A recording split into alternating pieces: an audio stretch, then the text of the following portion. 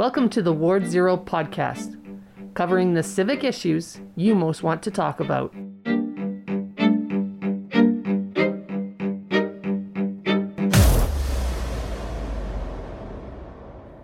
You are now entering Ward Zero.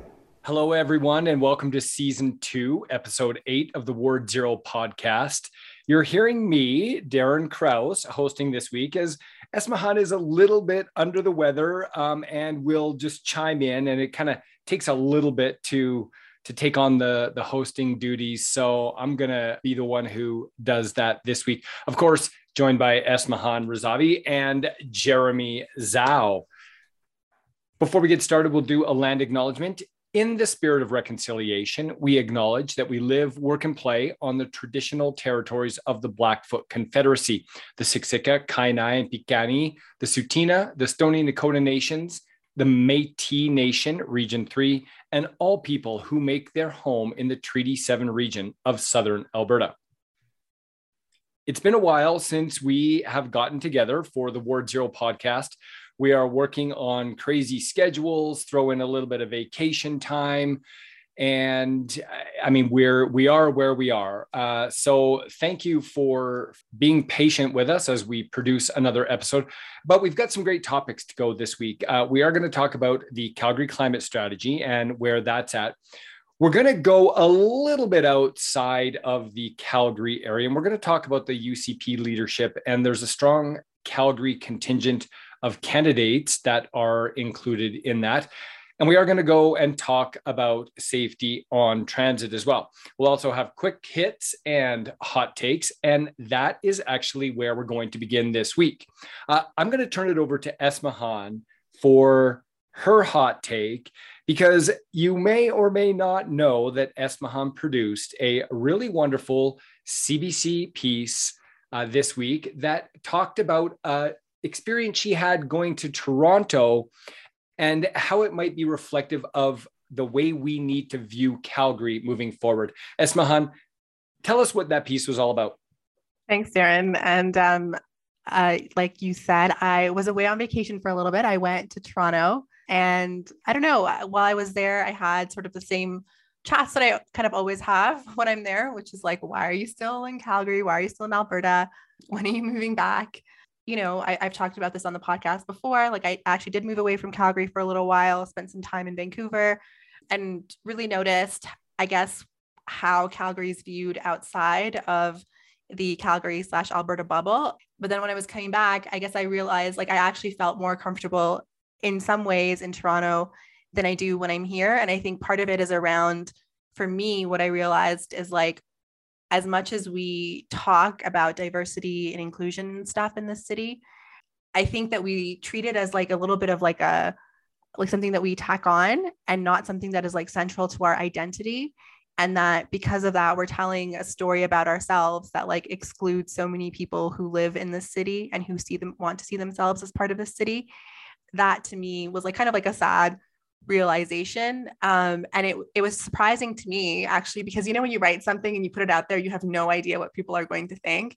It was surprising to me how many people agreed and really do think that we are telling a story about ourselves that is exclusionary. So I was actually kind of like heartened to see that, because it makes me feel like, well, we all kind of recognize that we can be doing a better job of being a more inclusive city and telling that story. So yeah, I don't know if you wanted me to go into that kind of ramble. I do have COVID, so I have like COVID brain.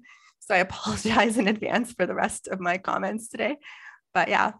Wait, that is no excuse for any ill-advised comments. No, I thought it was fabulous, and it got me thinking. And Jeremy, I'd love your thoughts on this.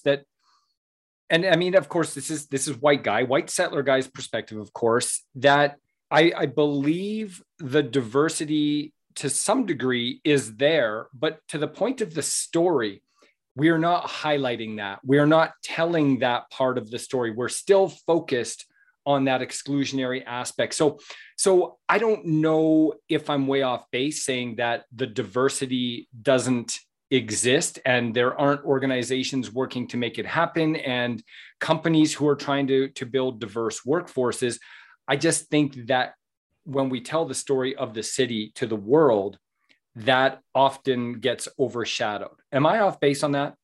I thought Esmahan's piece was really it was a really good, like a feel good story, but there were a lot of mixed emotions, I think, when I was going through her piece, because there, I would say, would be a significant number of visible minorities, because I work with them on a daily basis where, they, instead of embracing that diversity at times, they self-exclude themselves, and they want to instead integrate into that traditional narrative of Alberta and Calgary.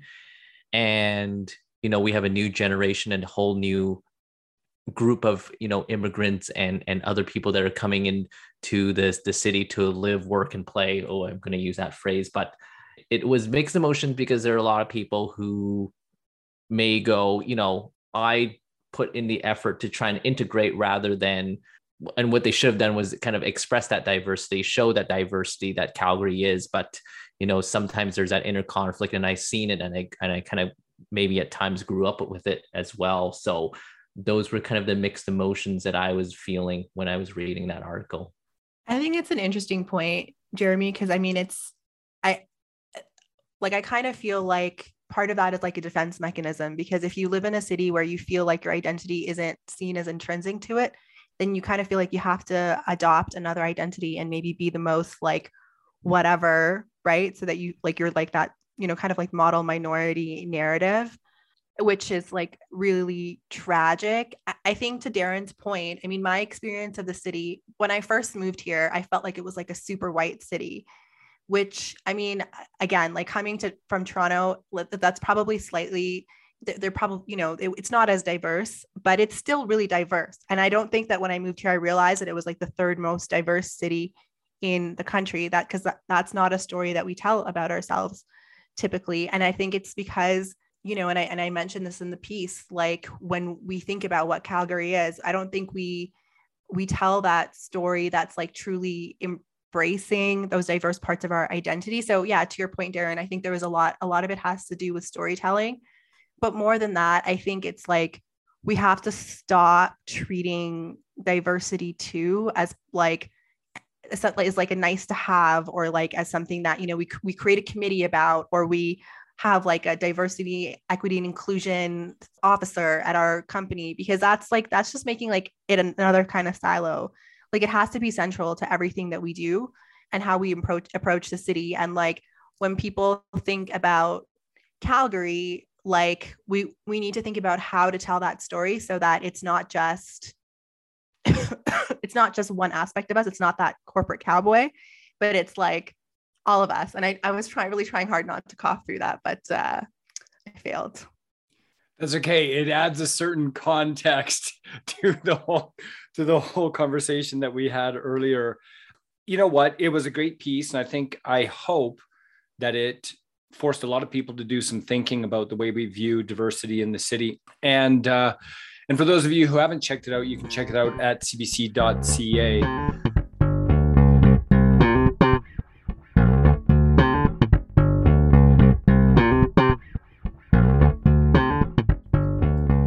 We are going to move into quick hits here really quickly.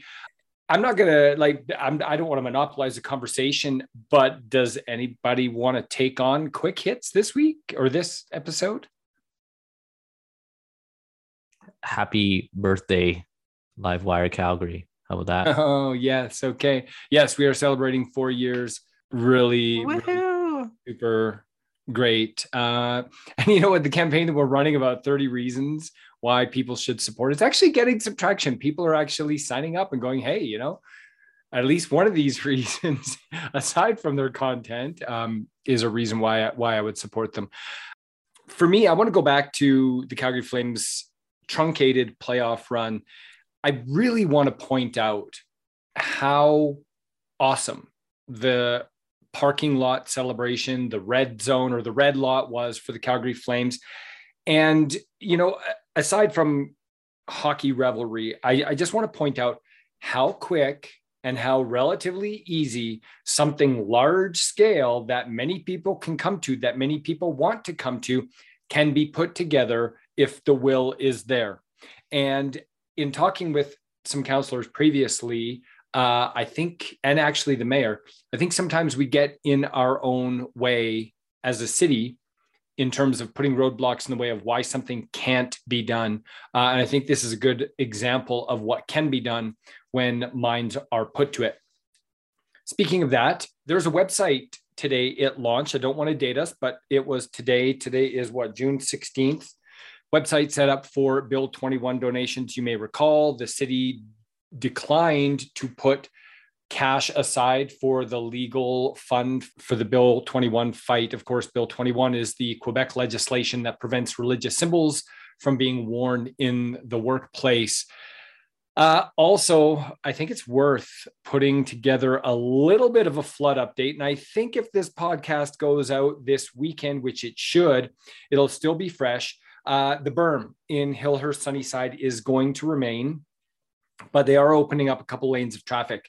The city has their eye on a second weather system, and they said that they will have more information by Sunday on exactly what it might mean for early week rains.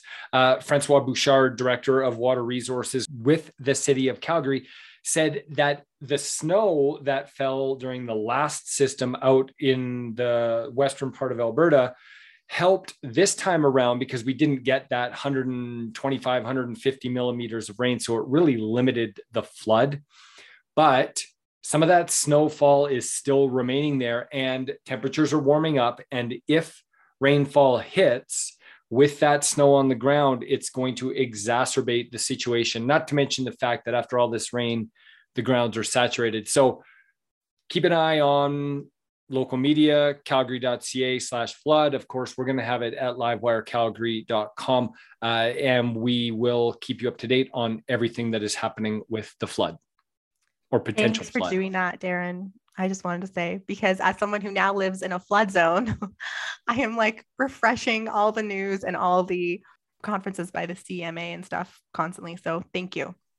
You know, it's interesting that you say that, Esmahan, because somebody did tweet back at us today going, why would you use the word if? Doesn't that create a lot of undue anxiety amongst Calgarians? And yeah, there's no doubt that it probably does. For a lot of people, it takes them back to 2013, especially those who lived in those areas.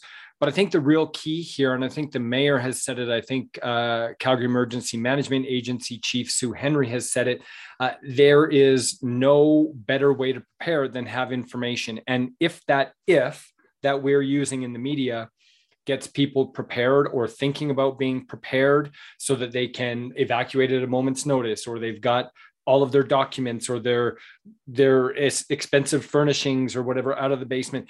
You know what? That's what we're here for. We're here to provide the information to get people in the mindset. So thank you for thanking us, because it's an important job I think that we do to get that information out. It really is. And like I said, as someone who lives in a flood zone, and you're thinking about like I was literally thinking like, oh, I can unpack the bag I made. The emergency bag. And now I'm like, no, I can't, because there might be a second weather event and I have to be careful. So yeah, thank you.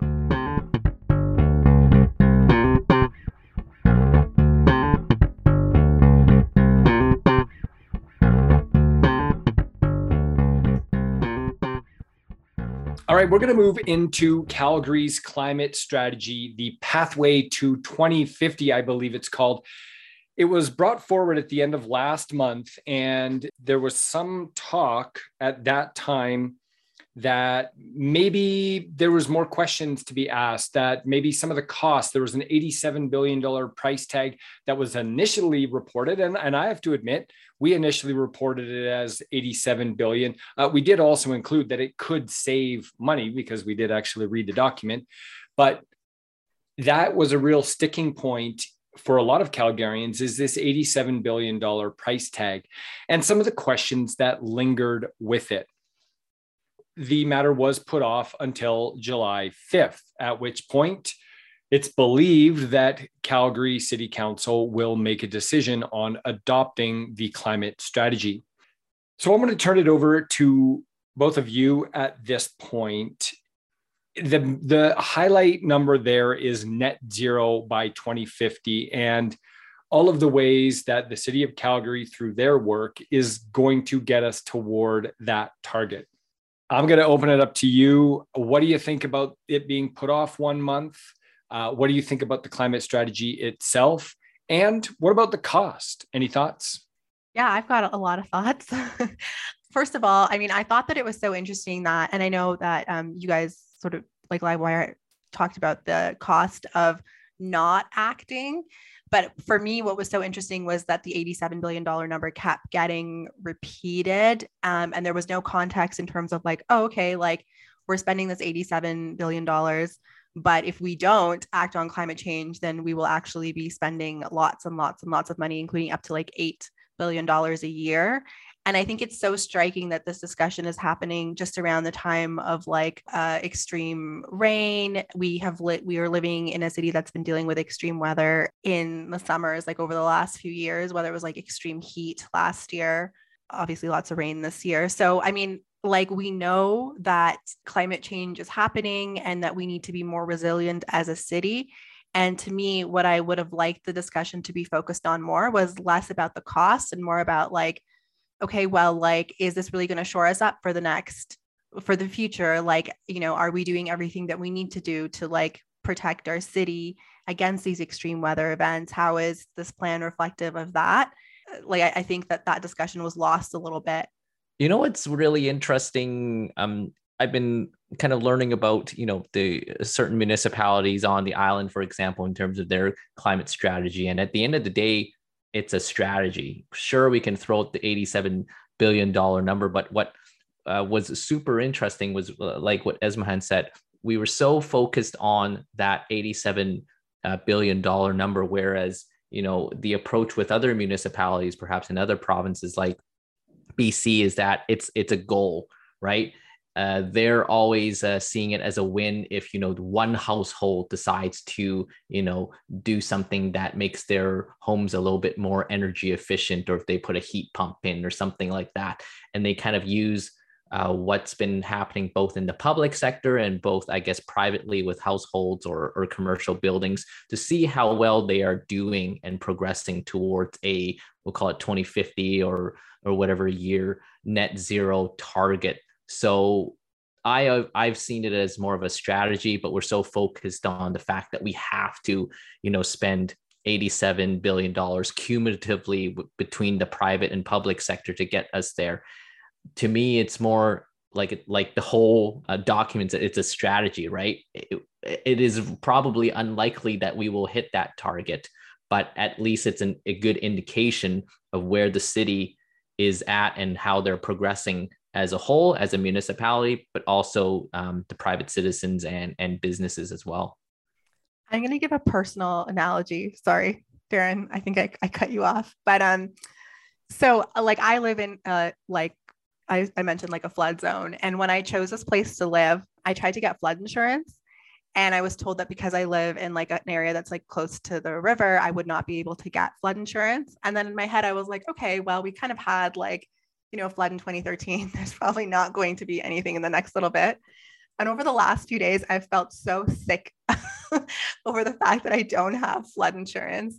And I would way rather have spent like whatever like cumulative amount every month to like protect myself in the case of like extreme weather than to like reach a point where then you're like spending so much money because you didn't do any of that like pre-spending. I know like arguments by analogy are like not great, but I guess what I'm trying to say is when we focus the discussion on this like, you know, $87 billion goal or whatever it may be, what we're not thinking about is what we might actually have to spend if, you know, we don't undertake any of these measures. And we're not thinking about how we're actually giving ourselves like peace of mind and, you know, creating a more resilient city and like all these other things that are supposed to be part of our city planning goals or whatever they may be. And I'm just going to get slightly political because like I put this in our show notes, but like Dan McLean had this like tweet that was like, do you want to have a climate change tax and pay for that now? Or something like that. And it's okay. No, it's obviously not a climate change tax.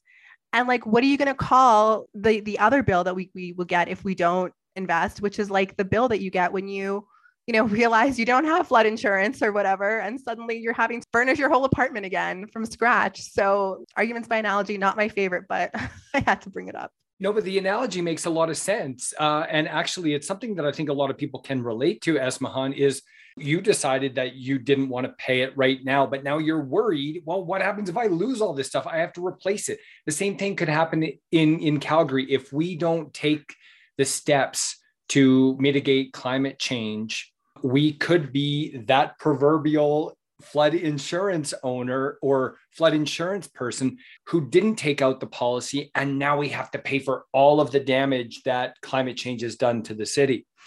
But on the cost aspect as well, and I think the mayor pointed this out, and it was kind of interesting, and she sort of chastised city administration. The big number, especially in the admin report, was the 87 billion.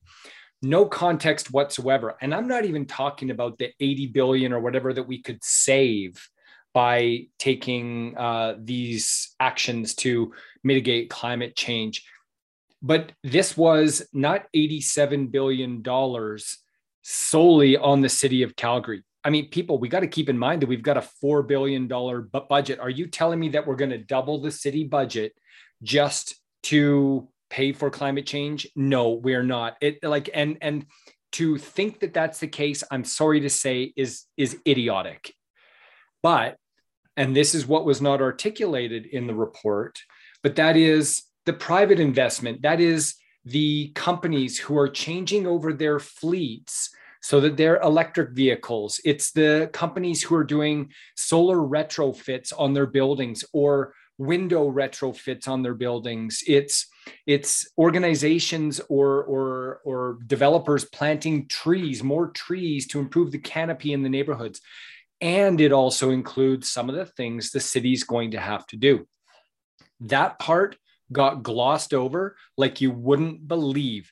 And it's unfortunate because it's the same thing. It's the same thing that was played out during the event center conversation. And that is, as soon as somebody puts out in the media, it's all Mayor Gondek's fault that the Calgary Flames deal fell apart. That is all the public gloms onto, which is awful because it may have been a part of Mayor Gondek's office, but it was entirely within the Calgary Flames decision-making, mechanism to decide to go ahead with the event center with a few $1 million more in expenses. But that part totally got ignored. Same thing happened here. $87 billion going to be on your tax bill or whatever, like the circle that Dan McLean has on that tweet, and nothing about how we're going to get that $87 billion and the fact that a lot of it is going to be returned to us over time. And I think that was a real failure of the city to not be very careful about how they had this conversation with Calgarians. Yeah, it's interesting. And, I'm looking at the little list that I pulled up here. So this list was done before the Lytton fires. Oh, sorry, the fires there. But the top, 6 of the 10 most costliest insurance payouts are all located within Alberta, right? So either you pay for it through tax or you pay through it with, unfortunately, your premiums and your ever increasing insurance payments every month. So there's no escape. And I think having a strategy in place, regardless of whatever that cost looks like, is still a good goal, or at least indication of where the city's at when it comes to things like some of the things that you had listed there, Darren. And, one of the more common things that I'm seeing right now, with condo boards, for example, is the question of like, oh, is my parking spot going to have an EV capable charging spot? That's just an example, but these questions come up more and more now, and it's just a reflective of changing tastes, I guess, or changing perspectives on what they have when it comes to how they, I guess, safeguard against climate change or preferences.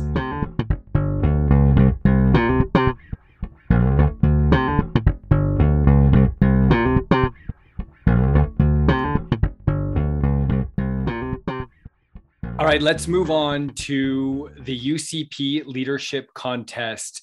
Really interesting. Just to get you up to speed, you may recall that after the UCP leadership vote back in, oh gosh, what was that? I think it was May sometime. Premier Jason Kenney announced that he was going to step down as premier, step down as leader of the party, and sort of pass the torch to someone else. Immediately, we have Brian Jean, Danielle Smith, both formerly of the Wild Rose Party. We have had others come forward. We have Leela Ahir, we have Travis Taves, we have Rebecca Schulz, we have Rajan Sahani, we've got Todd Lowen. And you're right. Now that I see the other picture up there on that, I don't know who the other one is. But we've got a real smorgasbord of the Conservative Party here. We've got the far right, we've got the right, we've got the just center right, we've got an urban versus rural split. And there still might be names out there that haven't entered the race yet, including perhaps even Jason Kenney himself. Esmahan, what do you make of the situation with the UCP leadership contest? And is there anybody who you think is a fit for where you think the UCP should go? Well, I think what is very interesting to me is that if we think about what the UCP needs to do to win government, we know that like Edmonton is pretty much not their territory. It might go fully NDP next time. We know that rural tends to lean more right. And so Calgary is like kind of the battleground. What was interesting to me is that I think that, and I can't remember where I saw this, so I apologize if it's like not 100% accurate, but when we were kind of waiting for the Jason Kenney leadership results, there was a lot of stats being said or being thrown around saying that like most of the memberships in the party are in rural parts of the province. And so the base seems to be in like rural Alberta. And so what I'm really interested in is this like urban rural tension that exists in the party, because you know what we've seen over the last few years, and people have given Jason Kenney even a hard time for bringing this up, but that the rural parts or of the party are where that kind of like anti-vax movement has tended to be, maybe where more of that, like, and I hate saying this phrase, like pro-freedom. I don't even know what that means. Like, you know, wing of the, I don't even know what is pro-freedom. But you know what I mean when I say that. Like that's where that wing of the party is. And so like we're all pro freedom, aren't we? Well, actually. Well, oh, you mean air quotes freedom. Air quotes freedom, you know, the like convoy folks I know who are fighting for our freedoms. So like that, you know, that wing of the party has really taken hold. And so you need a leader, or they need a leader who will try to do what Jason Kenney did, which is like hold ground there, but then also appeal to the moderates who live in Calgary, who voted for Mayor Gondek and for a, by and large, more progressive council. I don't know who is able to do that. It seems to me what I thought was quite interesting was when Travis Taves came out with his video, you know, introducing himself. And he, you know, showcases himself to be this like rancher, big family. There's cattle in his video and stuff. And I was just wondering, like, okay, like what Calgarian or Edmontonian does that video resonate with at all? If his video is like reflective of like what he thinks the future of the province should be, like who is it resonating with here in Calgary? And I get that it's not supposed to necessarily resonate with someone in Calgary. And my whole point is that like there's this rural urban divide, and I'm very interested to see who can bridge that. And you know, someone like Michelle Rempel, I think a few years ago might have been the answer, because she was like a champion in the right, you know, loved across the spectrum. She really is someone who you know, gave Trudeau a tough time in opposition. But then a few months ago, you know, she's someone who's come out against the right and kind of pushed back against this whole like World Economic Forum conspiracy theory. She's very clearly pro-choice. She broke ranks with like the current leader of the CPC, Candice Bergen, by coming out and saying she's pro-choice. And so how does someone like her resonate in this more pro-freedom wing of the party. Can we come up with another term for that? I can't even say that. Yeah, I'm not sure. I'm not sure you'd like the term that I came up. It's probably equally inappropriate. Just I'm trying to think of like one that is okay to say. So yeah, I don't know. So after all that, Esmahan wraps up with, I just don't know. I think I'll let someone else talk for a while while I cough. Yeah, Esmahan, you touched on that leadership launch video by Travis Taves, and as you were talking about that, it's like I'm gonna think about that CBC article that you wrote about, like just imagine if because he probably has those credentials already. He's highlighting his roots, but imagine if he had released a leadership video that was kind of more akin to that Toronto ad. Like, just think about it. Like that would send a message to say, I already have my rural credentials already. It's good. It's legit, right? As the kids say, it's totally legit already.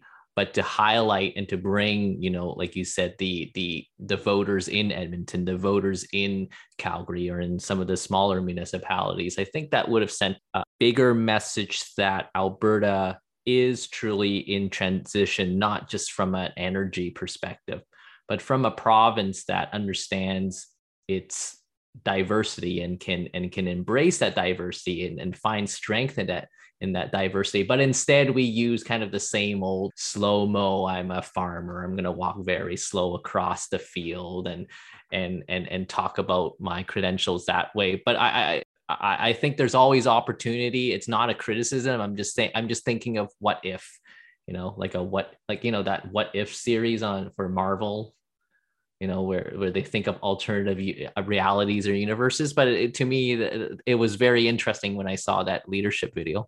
On the leadership videos, first of all, I saw Rebecca Schall's as well.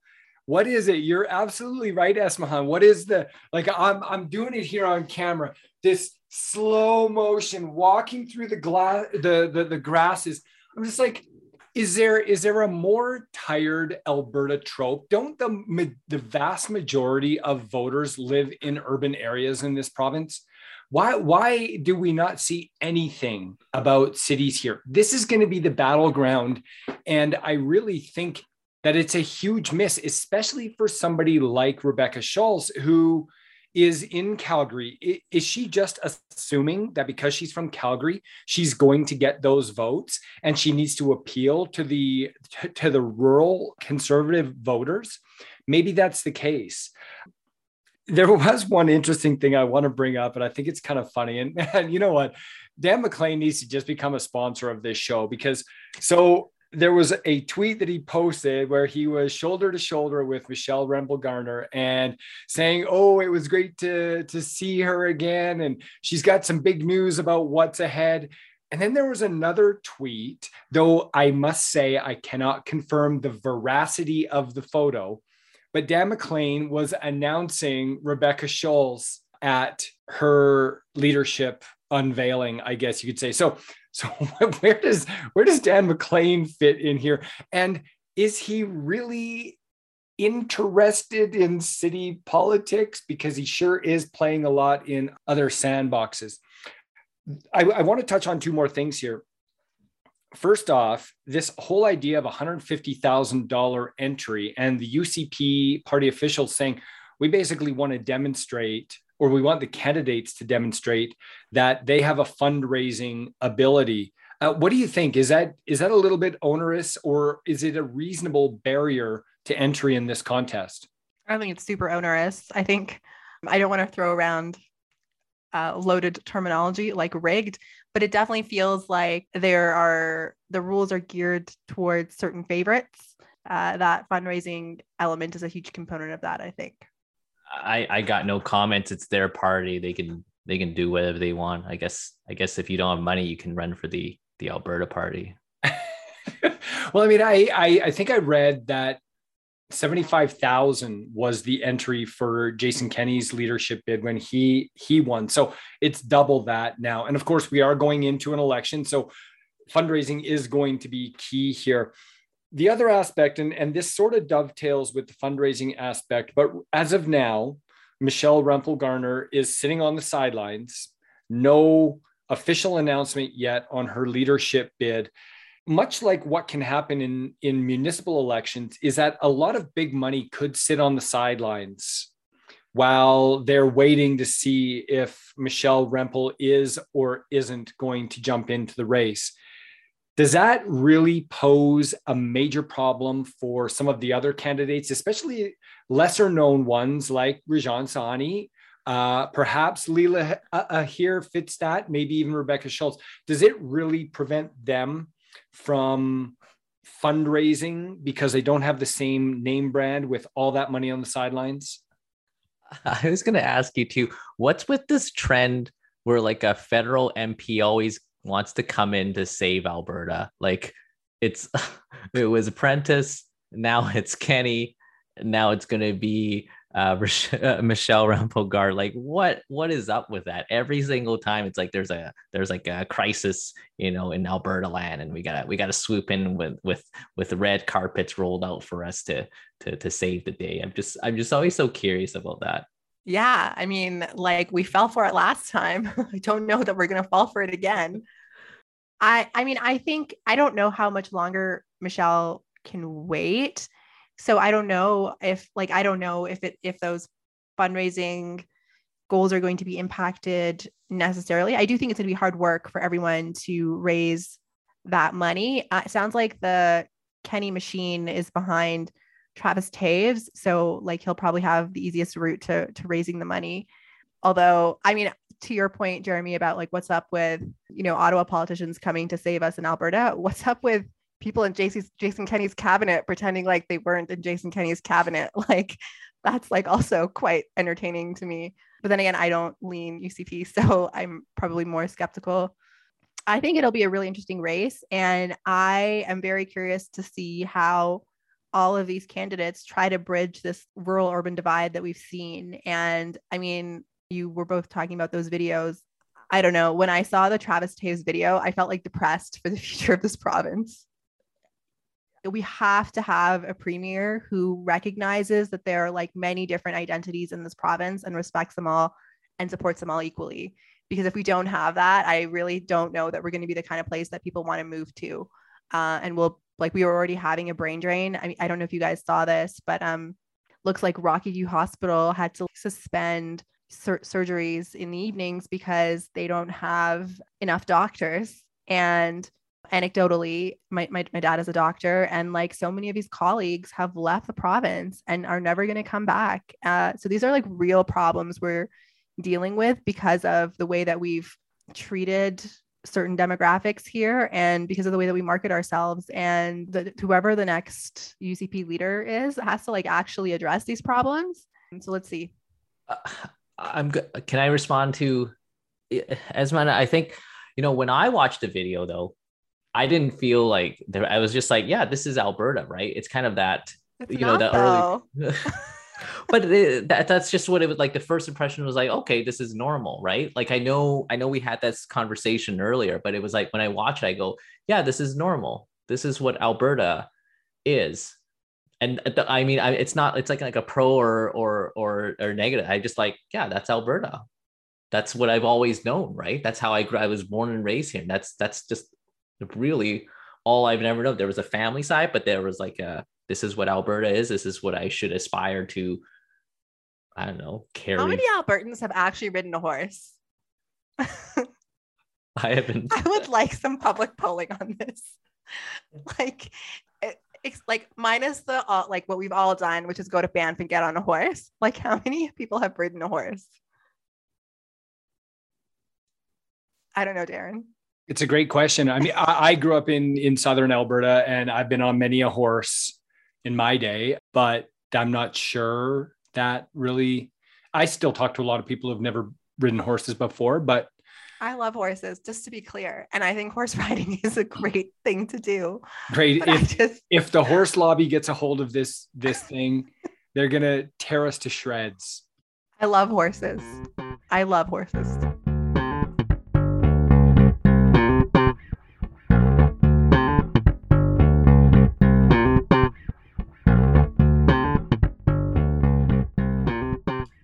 All right, just in the interest of time, we're going to move on to the third and final segment. By the way, we can go back. I'm sure we'll talk about the UCP leadership in future shows because there is a lot more to talk about there. But we want to move over to transit safety only because this is an ongoing thing. People have been talking about this a lot, but I think what kind of maybe brings it into the spotlight once again was an article by the CBC. I'm not sure if either of you saw it. It was by Lucy, Morrison, formerly Edwardson, who was a former Metro reporter under me. She had put it out, and she did what I would say is reasonable boots on the ground reporting. But there's been a lot of controversy about her pictures and the portrayal of the situation, with people saying this just further stigmatizes the situation. I think what she was trying to get is for somebody, whether it's a public official or a counselor or somebody, to really understand, or maybe the general public to start putting pressure on people to really understand that this is a problem. And I don't want to say that she's the only one who has been kind of, raising that sort of concern. There are a lot of riders, and I can think of one in particular on Twitter who I think is a really wonderful person, and she knows exactly what's going on because she rides transit every day. She has been raising these issues for a long time. She said, this is exactly what it's like. So I want to start there before we get into further talk about the debate. Does it help or does it hurt the conversation when articles like that CBC article come out when we're talking about transit safety? I think it's a tough issue to cover. I followed it a little bit. I will say I've been out with COVID, so I'm not as on top of the news as I normally am. But I think that there's some real concerns raised around how those kinds of pictures can depict the people in them, and whether they're maybe respectful of their privacy / as empathetic as they can be. I did see, a not-for-profit leader in Calgary share something yesterday around how to take pictures in this type of situation and what's respectful and what's not. So I think it's really important when we are telling these stories, and I can definitely understand the intentions. I think it's super important to be talking about this issue, to do it in a way that is respectful of everyone involved and go from there. I mean, the conversation kind of became a little bit more about the article than about the issue itself, which is I think not what we want to happen necessarily. I wasn't here during COVID in Calgary, but I'm sure the problems have been exacerbated. But at the same time, I've taken transit most of my life in Calgary, and I mean, I've seen the issues and the challenges as well. So this is not something that is new in my experience. Whether it was work, whether it was school, whether it was just commuting with my friends, I've taken transit my entire life, and these are problems that, like you said, Darren, with other transit users have been ongoing problems for a long time. And maybe it's been more of a focus, I guess, during COVID and its effects after the fact. And now being on the island, it sounds terrible to say, but it's that, the issues around, mental health issues, drugs, all that stuff is certainly, in my life, very at the forefront every single day in downtown Victoria. That if you think Calgary is not great, I would say the island is very, very apparent. It's very sad, and we don't have a solution here in Victoria of what to deal with. And I know there have been so many alternative solutions that have been proposed, but I'm also seeing articles of, how very progressive mayors, for example, in the US now are going, we tried a certain approach and it's not working. And maybe we do have to go the way of kind of what Dan McLean is saying. For example, Councillor Dan McLean saying, maybe there has to be less of a tolerance now because the problem is getting a little bit out of hand. And it's a complete 180 from kind of what more progressive mayors or leaders have been trying to advocate for in the recent past. I think it's such an interesting political issue as well. I mean, just going, of course, there is the human issue there too. But when I was living in Vancouver, I was living downtown, and there was this riding, Yaletown, that was my neighboring riding. And the issue of like safety was huge there. And people were critiquing the NDP government there for being like too blasé about safety. And then there was an incident with a chainsaw, like someone who like literally took a chainsaw down the street, which is like the most extreme version of non-safe that you can think of. And really kind of like blew out of the water. And you kind of like, oh, we should, we don't need to talk about the safety component of this discussion. And then I saw recently, this was a few days ago, like that the Democrats in the US are having a little bit of a challenge around the issue of like policing, because on the one hand, there is all of this discussion around what we've talked about on this podcast many times, like reform and defunding and all this kind of stuff. But then what people are wanting to hear, because there's like increased rates of crime that's associated with, increased rates of addiction, people want to hear things that make them feel safe. And so that messaging is not necessarily resonant. And so I think from like a political perspective, it creates a really tough dilemma for folks who are on the more progressive side, because the conservatives can switch to like law and order, and maybe, that makes people feel safer. That message isn't as clear on the progressive side. So great endings to my conversations today. Hey, like really insightful. I mean, profound is the only way to describe it, Esmahan. Dan McLean, as Jeremy had sort of alluded to, he came out in a Rick Bell piece this morning, calling for more boots on the ground. Now, I didn't parse the words to see if he was talking about more boots on the ground in terms of not just police, but social agency workers and that sort of thing. But I'm inclined to believe that it's a little bit more on the police side for boots on the ground. And Esmahan, it does bring up that question, kind of tied to what Jeremy was saying as well. At what point do we just put police officers at every transit station and have them rotate in shifts, and we have to keep pushing people out of these areas, making the train stations safer for riders, just to rebuild that confidence? I think we're going to find maybe a middle ground approach. And it was after some conversations that I had with Councillor Sonia Sharp and Councillor Courtney Penner. And I think they both in different ways sort of talked about dealing with the root cause issues, but also how police are integrated in that response. And in talking with Councillor Sonia Sharp, she had said that what she's finding is that a lot of these groups, whether it's the social agencies, whether it's bylaw, whether it's peace officers and Calgary Transit, or Calgary Police and the Calgary Police administration and the higher ups, everybody's operating in silos. The bylaw officers, are under one part of the City of Calgary. Peace officers are under another, and they're working for Calgary Transit. We've also got the Calgary Police, but then we've also got the work of social agencies like the Alpha House, the Drop-In Center, and they're also working in silos. And so what Councillor Sharp had said was, we need to bring all of these people together, and it's got to be a coordinated approach so that everybody knows what everybody's role is, what the goal is.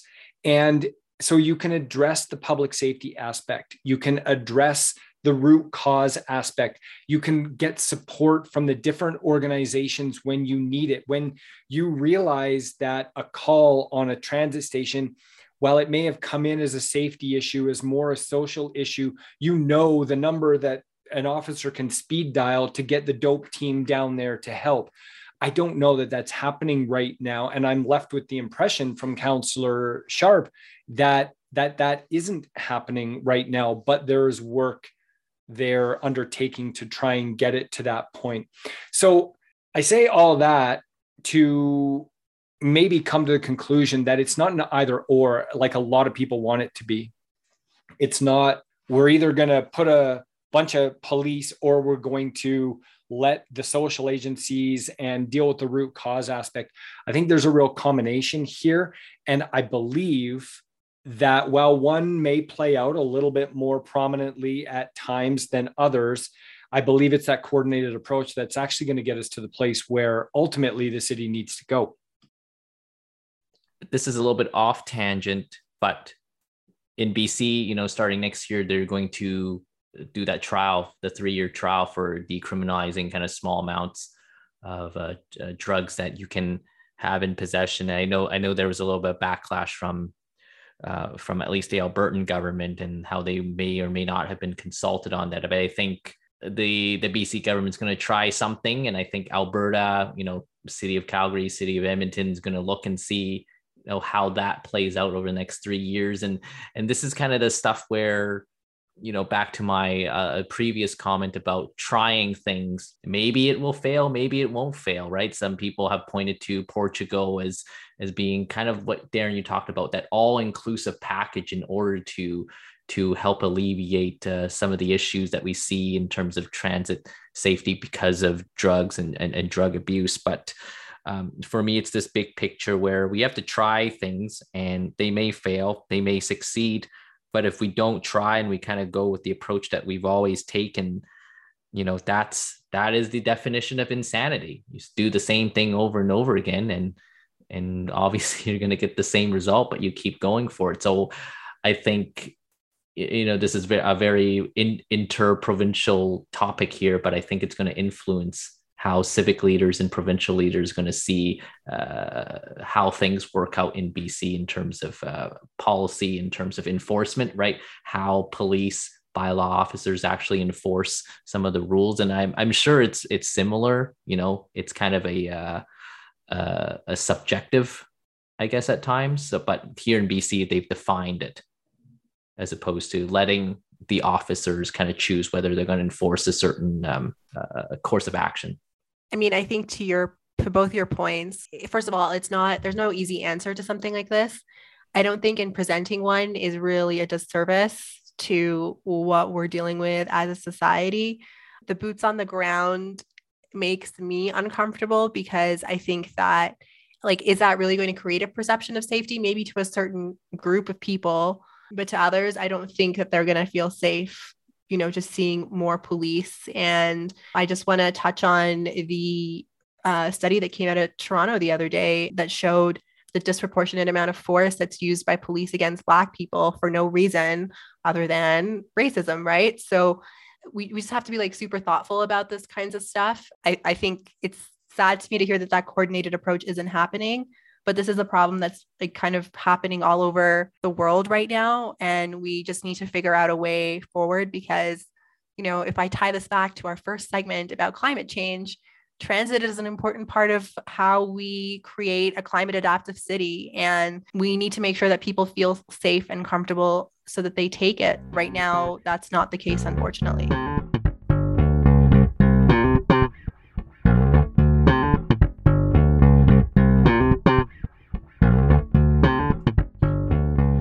Well, it sounds like we caught up with almost everything. And I assure all of our loyal listeners out there that we hopefully are back on track, although we've got summer and maybe some summer vacation that we're going to have to deal with here over the next little while. But I want to thank everyone for joining us. Of course, you can always play along with us at home because we talk a lot about municipal issues, or we're writing articles for the CBC, Esmahan, about municipal issues. But you can follow me. I am Darren Krause. You can follow me on Twitter at LiveWire_DK. You can follow Jeremy at JZ. Sorry, I was about to say JZ. You can say JZ from Calgary. And you can follow Esmahan at Esmahan YYC. Thank you so much for joining us, and we will talk to you next time.